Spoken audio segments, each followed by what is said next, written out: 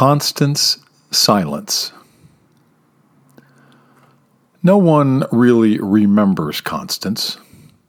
Not her surviving siblings, not her husbands, not her two now grown children.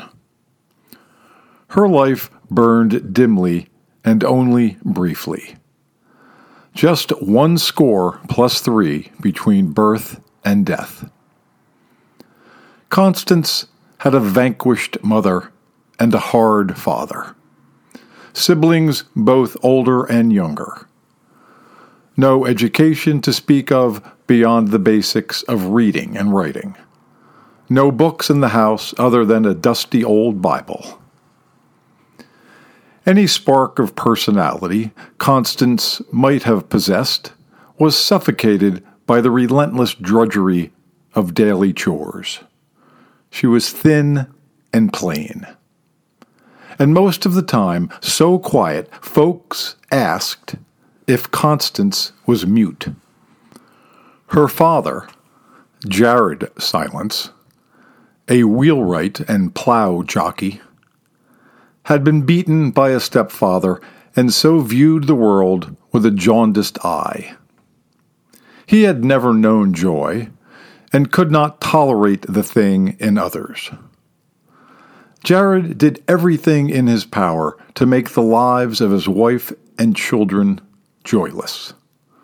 He never smiled, never offered a kind word, never bounced a baby on his knee, never brought his wife a flower or his children a toy. When money ran low or he drank too many spirits, Jared's nature turned menacing, and the children hid under their beds or out in the woodshed.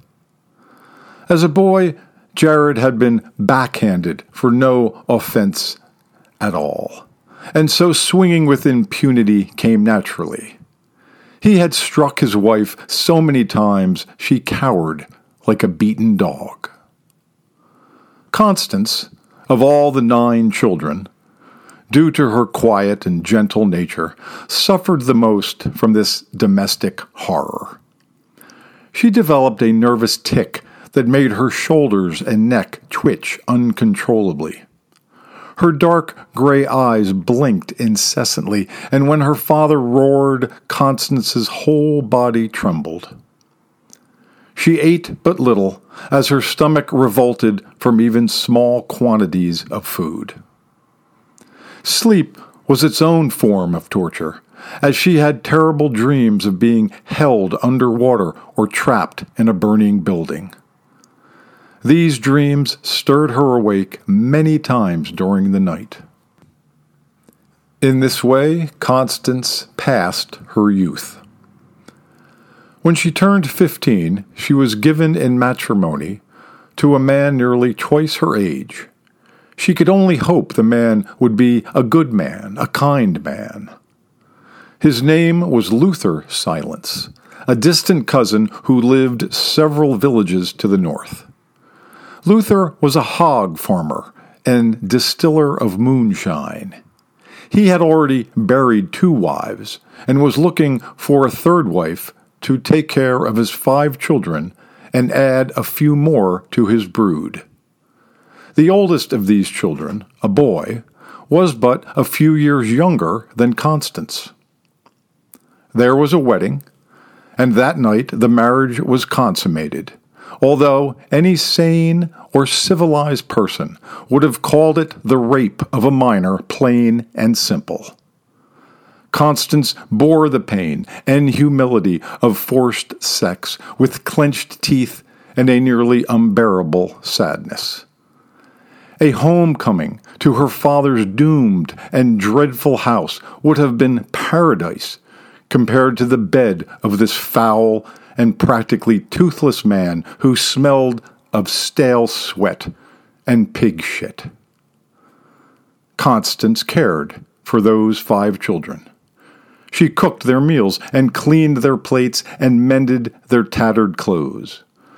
They mocked her incessantly, called her deaf and dumb because she never spoke and seemed not to hear a word they said. Soon she grew heavy with child. The baby came early with a deformed head and the big bug eyes. Luther took it down to the creek and drowned it. A second baby was the same, and a third. Constance and Luther, it turned out, were not distant cousins at all, but rather two close cousins who shared the same great-grandparents. Luther took Constance back to her father. Her mother had died some months earlier, and the rest of her siblings had flown the coop. Jared had a new woman, a stout scullery maid with a foul mouth and a fireplace poker. She forced Constance to do all the cooking and cleaning and garbage hauling. If Constance dawdled, the chubby bitch would give her a hard thwack with the poker. But because the scullery maid performed the most amazing magic tricks in the sack, Jared merely snickered and looked the other way when his mistress abused his daughter.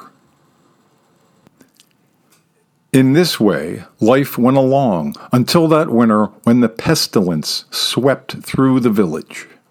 First Jared, then the scullery maid, and finally Constance lay sick with the virus.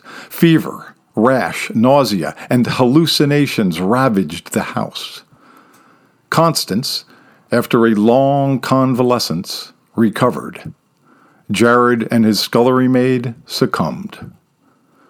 Constance inherited the house, and word quickly spread that the Sillence woman was a property owner, and the suitors came scurrying. Constance fell for one who was silly and made her smile. She could not remember the last time she had smiled. Had she ever smiled, even once? They married, and he moved into the house, and they consummated their marriage in a quiet and pleasant manner. The honeymoon went on for several weeks, long enough for Constance to think they would live happily ever after.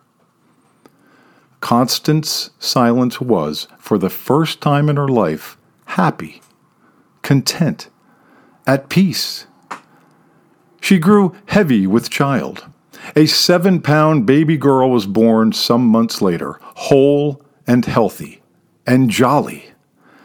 Mama held that baby to her swollen bosom hours and hours every day. That baby was, Constance felt certain, a miracle. Her husband grew jealous of the baby and of the bond between his wife and daughter. He grew irritable and indolent. He took up with whores and daily lost his temper. One night, the baby wailing from one ailment or another, he ordered Constance to shut the child up. When this proved difficult, he smacked his wife halfway across the room. And then, a moment later, he fell upon her, sobbing and repentant, and promising to never, ever strike her again, ever. Now, Constance was not such a fool to believe him, but what could she do? She was just a woman.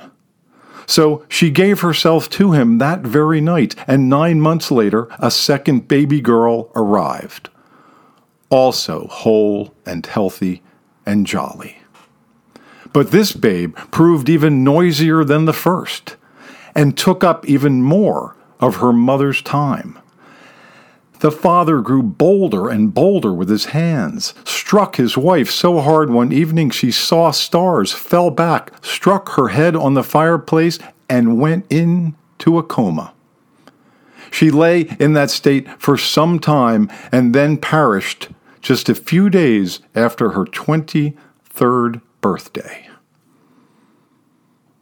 A balled-up piece of paper and a dusty Bible were found shoved in the back of Constance's dresser drawer. On the paper were scribbled these words in her jittery hand.